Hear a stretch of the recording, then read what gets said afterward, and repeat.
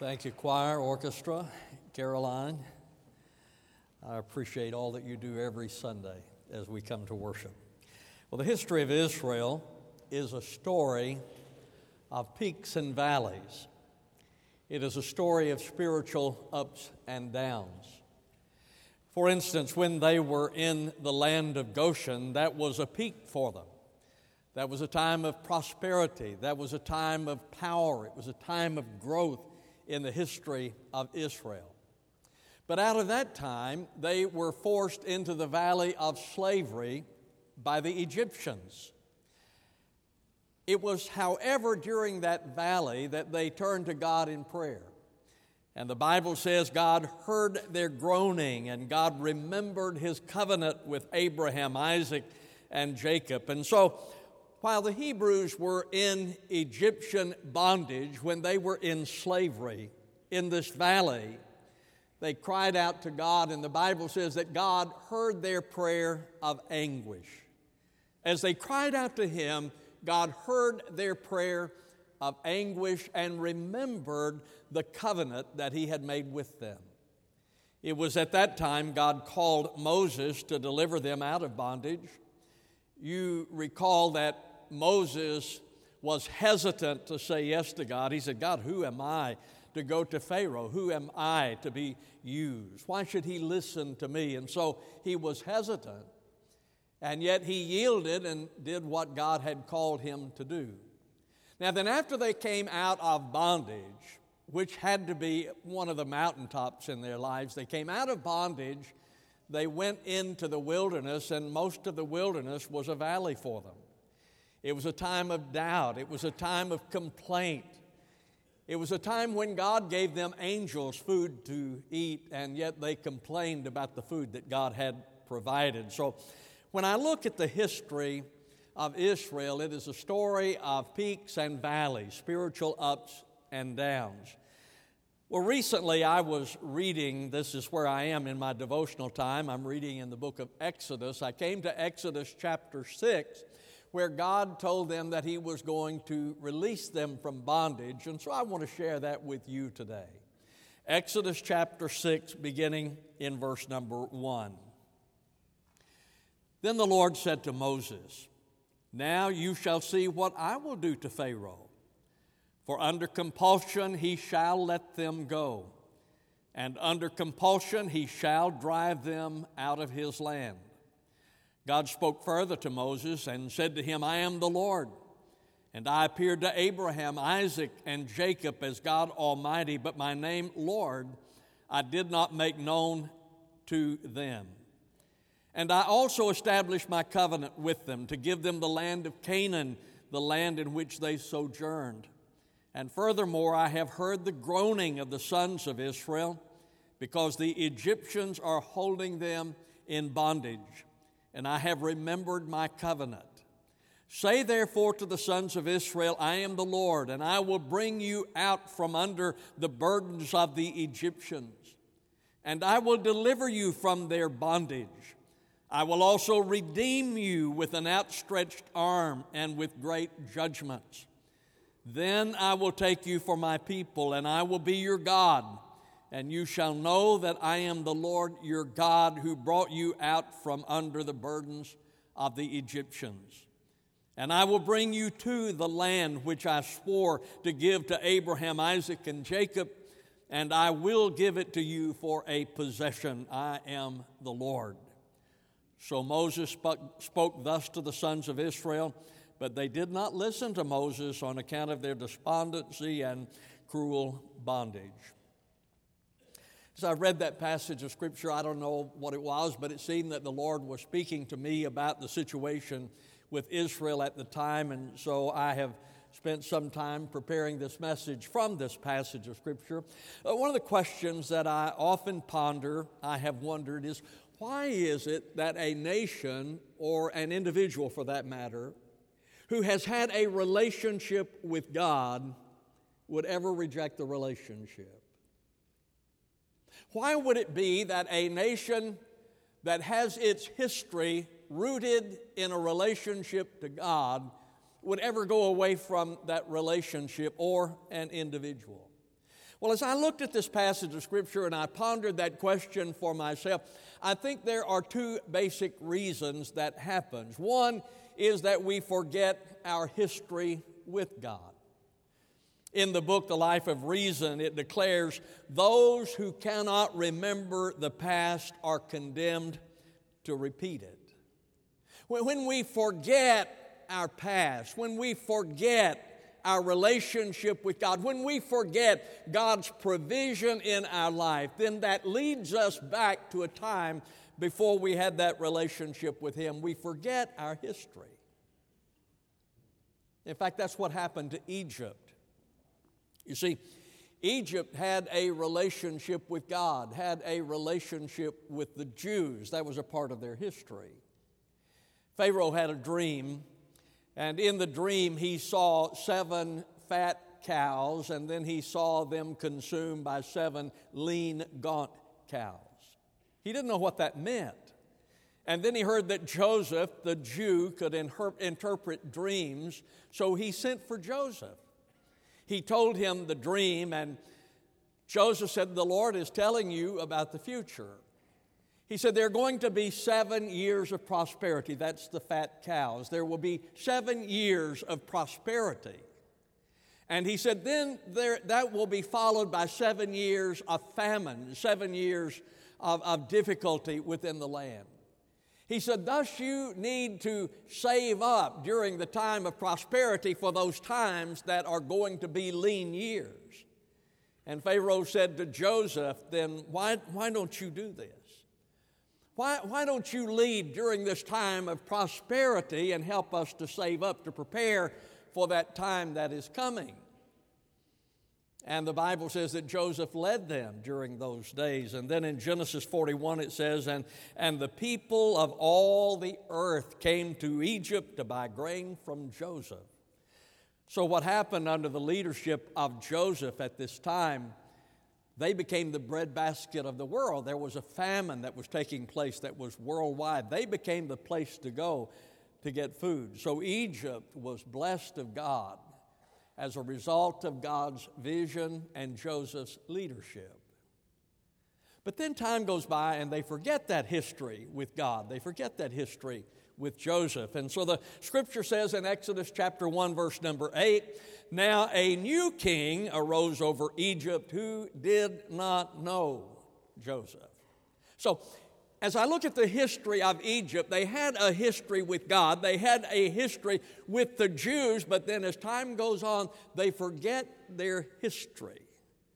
A new king arrived who did not know Joseph, forgot their history. Israel oftentimes forgot their history with God. God had promised them that He was going to lead them to a land flowing with milk and honey. He tells them about the land. I'm going to give you this land of promise. It's the promised land. But then when they were in the wilderness, after they had been freed from Egyptian bondage, they forgot about their history with God. And they complained. And you recall that when Moses went up on Mount Sinai to receive the 10 Commandments, they said to Aaron that, why don't you make us a God? We don't know if Moses is coming back or not. And so it was a time of complaint. As they were in the wilderness, they forgot about God's provision, how God had miraculously delivered them from Egypt. They forgot all about that. And so they suffered as a result of it. I think that America suffers at the altar of forgetfulness also. You know, the thing that makes America different, that makes America great, in my opinion, I think history bears it out. But the thing that has made our country a great country is because of our commitment to the Lord. You see, America was founded, I know that this is not said often today, but America was founded on the Word of God. It was built on the foundation of faith. When the Constitution Convention met to write the Constitution that we so revere today, they had a period of 5 weeks where they were deadlocked. The authors of the Constitution could not come to agreement. They were deadlocked as to what to do, and they couldn't agree.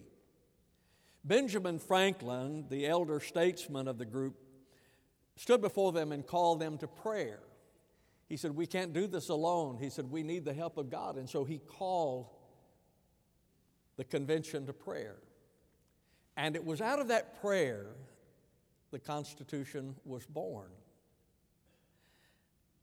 Newsweek magazine wrote December the 27th, 1982, historians are discovering that the Bible, Newsweek magazine, that the Bible, perhaps even more than the Constitution, is our founding document.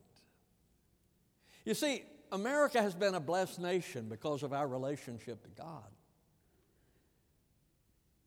America's exceptionalism is not in our might nor our wealth, but in a relationship to God. But I am fearful that we have largely forgotten that history, that heritage that we have. And so when it's time for us to celebrate the birth of Christ, it's not Merry Christmas, it's Happy Holidays. And when it's time to celebrate the resurrection of Christ, it is not Easter, it is spring break. And largely, education in our country has forgotten our history, and they have failed to share the history of a nation that has been under God, a nation that is committed to God. Business has forgotten that the morals that allowed them to build the success that they have came from the Word of God, and now then they have become hostile to the Word of God. Even some churches have forgotten our history with God. So, how does it happen? How does a nation, how does a people, how does an individual who has had a relationship with God reject that relationship? They forget their history. We were singing that while ago. I remember, Steve, I remember. When we fail to remember, then we lose that heritage. How do we reject God after having a walk with God, a relationship to God? We forget our history. The second thing is we're fearful of the world's power. You'll notice in chapter 5, verse 23, ever since I came to Pharaoh to speak in thy name, he has done harm to this people, and thou hast not delivered this people at all. You see, the fact is Moses was intimidated by the world's power. He was intimidated by Pharaoh. That's what he meant when he said, who am I that I should go to Pharaoh to speak to Pharaoh? Why should Pharaoh listen to me? He was intimidated by the power of the world. He said, God, when I try to speak in thy name, things don't get better, they only get worse. They only get worse when I speak in thy name. The nation rejects God when it forgets its history with God, if it has a history with God, forgets its history with God and is intimidated by the power of the world. But then we see God's intervention in verse number 1. Then the Lord said to Moses, now you shall see what I will do to Pharaoh. For under compulsion he shall let them go, and under compulsion he shall drive them out of the land. Now, as I look at chapter 5, verse number 23, it becomes obvious that man alone is inadequate to change things, okay? We're inadequate to change. That's what Moses was saying.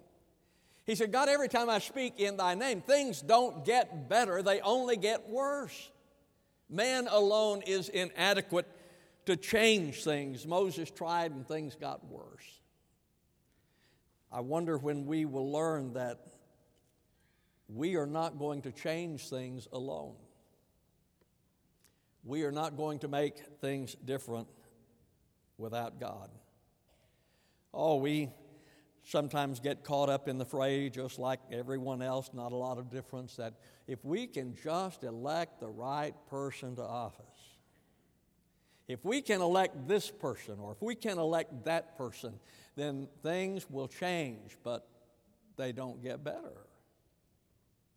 We believe that if we can just get everyone educated, if they are properly educated, if we give everyone a good education, then things are going to improve. And education is more available to all in this country than it has ever been, but things don't get better. We think that if people are prosperous, if they have money, if they have wealth, then they are going to do the right things. People are going to be better, and we are a prosperous country. Sometimes I think we lose sight of that. You know, we talk about how many people are in poverty. Do you realize in this country those people who are in poverty have a car to drive, a TV to watch, a cell phone to talk on? If you want to see poverty, you go to some other countries. Even those who are poor in this country are prosperous, and yet things don't get better. But it is when we come to that realization that we are inadequate ourselves, then we are ready to see God make a difference. And that's what he says here. He says, you shall see what I'll do. You'll see what I'll do. One of my favorite stories in the Old Testament, and I love the Old Testament, some wonderful stories in it, but one of my favorite stories is in 2 Chronicles chapter 20. Jehoshaphat the king got up one day and he was surrounded by the armies of the enemy. He was surrounded, nothing he could do. So he called everybody to prayer. He got all the people together to pray. And in 2 Chronicles chapter 20, verse number 12, he says, this is a part of his prayer. For we are powerless before this great multitude who are coming against us, nor do we know what to do. We don't know what to do. We're surrounded here. We don't know what to do. But our eyes are on thee. Isn't that a good place to be? God, we're surrounded by the enemy. We are powerless. We don't even know what to do. But God, our eyes are on thee. That's what you see in this passage of Scripture. It is when we come to the end of ourselves, understanding our own inadequacy, that we look to God, and when we look to God, God says, now you stand back and see what I can do. God can accomplish His purposes, and sometimes He creates a situation that is not comfortable, but He creates a situation, a circumstance that brings about His purpose. That's what He said to Moses. Under compulsion. Twice He says that, under compulsion. And He says, they will drive you out. They're not going to try to keep you there. They're going to be happy to get rid of you. You're going to go out of slavery because I'm going to create a situation with Egypt that they are going to drive you out. You see, folks, sometimes we have to come to the place of uncomfortableness for us to look to God to do what God plans to do. You remember the story of the prodigal son? The prodigal came to his senses when he got in the pig pen. He wasted his living with riotous living. He was having a good old time, but he lost everything, ended up in the pig pen. In the pig pen, the Bible says that he came to his senses under compulsion. I sometimes wonder, I don't have the answer. I'm sure there are those who do. I don't. Is that what's happening in America today? I just wonder sometimes. Is it because we are all familiar with the decline, the things that are happening in our country today, and in every way we can imagine? Is that God putting us in a situation where we have no place else to turn, so we look to Him? We come to the place where we recognize our own inadequacy, and so we see what God can do. I like all the prepositions in verse number 6. When He is telling them what He's going to do, He said, I'll bring you out of your suffering. He continues in verse 6, I will deliver you from your bondage. He continues, I will redeem you with judgments. And that's what the plagues were. God sent the judgment. He said, I will bring you out. And under compulsion, they will let you go. And then in verse number 8, He says, and I will bring you to the land which I swore to give to Abraham, Isaac, and Jacob, and I'll give it to you for possession. You see what God is saying? I promised you the land. I'm going to give you the land. It might not be the way that you expected, but I'm going to give you the land because I am faithful to my promise. God intervenes in the affairs of His people. Third thing we see is, what is our part? God delivers. We know that. When we come to the end of ourselves, when we come to the to recognize our own inadequacy, we look to God, and God says, when you look to me, see what I'm going to do. See what I will do. But what is our part? What are we supposed to do? Well, as I look at this, I see that we are to proclaim His word. Look at verse number 9. God tells him what he's going to do, and so Moses spoke thus to the sons of Israel. Moses told God's people what God had said. So he went to the people of God and told them what God had told him. As I read that, I wondered, are we talking to the wrong people? We spend a lot of our time talking to the politicians. We spend a lot of our time talking to the business people. We spend a lot of our time talking to others. But as I look at this passage of Scripture and other passages in the Bible, folks, did you know the onus is on us? God's people. We are the ones who are given the responsibility. That's what 2 Chronicles 7:14 says. If my people who are called by my name humble themselves and pray and seek my face and turn from their wicked ways, then I will hear from heaven, will forgive their sin, and will heal their land. Do you see to whom this is addressed? If my people who are called by my name. I read that, thought of this, and I thought, are we spending too much time talking to the wrong crowd when we should be talking to the people of God? Because, folks, the fact is the health of our country, the future of our country lies with you and lies with me. It lies with the people of God.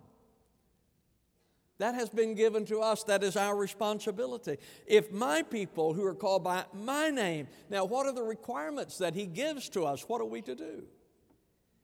Humble themselves.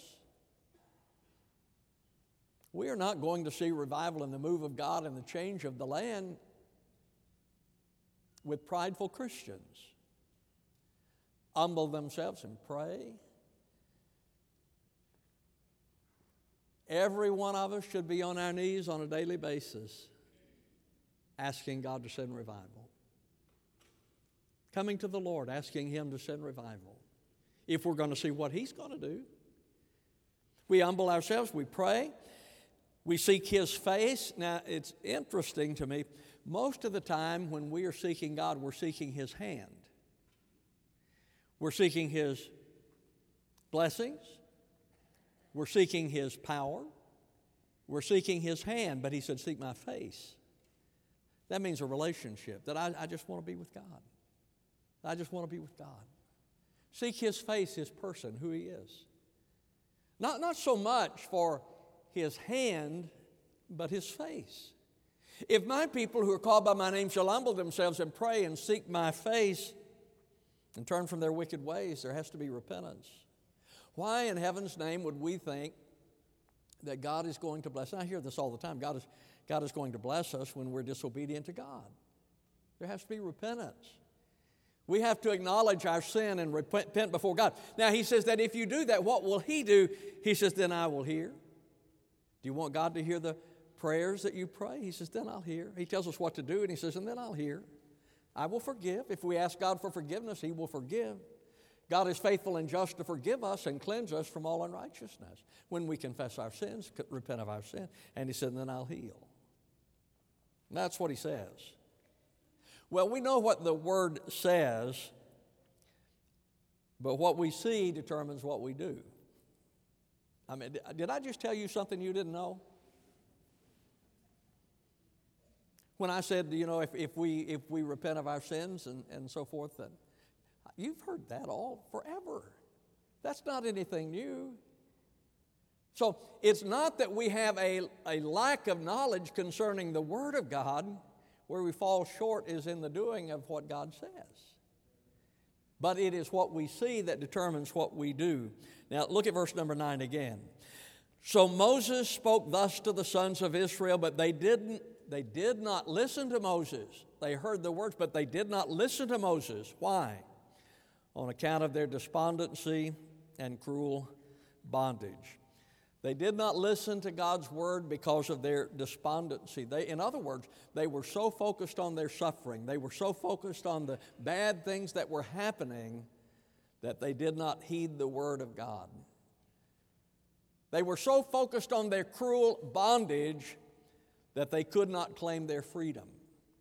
Matthew Henry wrote, "By indulging ourselves in discontent, and fretfulness, we deprive ourselves of the comfort we might have both from God's word and from His providence." So, are we somewhat like Israel? We all know what is wrong, do we not? We already know what is wrong. We have a government that is largely hostile to our beliefs. There is an entertainment world that ridicules our beliefs. And largely we have an education that teaches against our beliefs. We know what the situation is. And we can focus our attention there. And I have to confess to you that I've spent a lot of time doing that. I have spent a lot of time focusing on all of these things that are wrong. And did you know I'm not in a better mood as a result of it?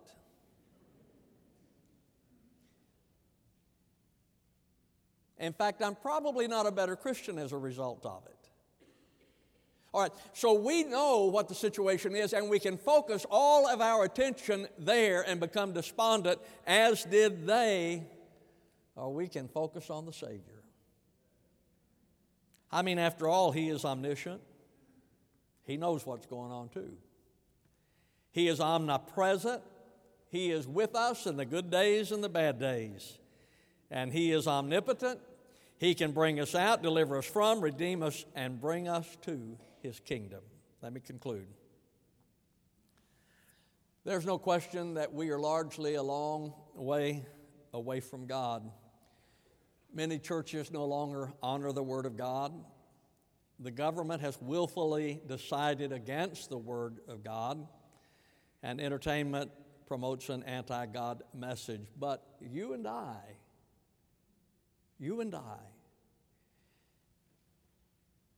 can choose to remember God. You and I can choose to focus our attention on the Deliverer to see what He can do. It is of interest to me that when in 1607 the American founders arrived at Jamestown, they erected a cross and prayed. This is the founding of America. We do hereby dedicate this land and ourselves to reach the people within these shores with the gospel of Jesus Christ, and to raise up godly generations after us, and with these generations take the kingdom of God to all the earth. That's our founding. That's our history. That's who we've been. But now it's time for you and me to decide what we do. As Joshua stood before the people of Israel and said to them, "Choose you this day whom you will serve. But as for me and my house, we'll serve the Lord." I challenge you to that today. You and I can focus all of our attention on everything that is wrong, or we can look to the Savior and say, "As for me and my house, we will serve the Lord." And then we see what God can do. Our gracious Father in God, I thank You for the story concerning Israel, because there's so much that we share in common with them. And I pray, Father, that we might heed the words that You gave to Moses. And Lord, that we will commit ourselves to You to change this world for Jesus Christ as we trust You and look to You. Bless this invitation time, I pray in Jesus' name. Amen. Just a moment, we're going to stand and sing a hymn of invitation. If you're here without Christ, I encourage you to commit your life to Christ. If you're looking for a church home, our doors are open. We'd love to have you as a part of our church. You just come. A staff member will have prayer with you. Stand with me, please. As we stand, they sing. You come, I'll greet you.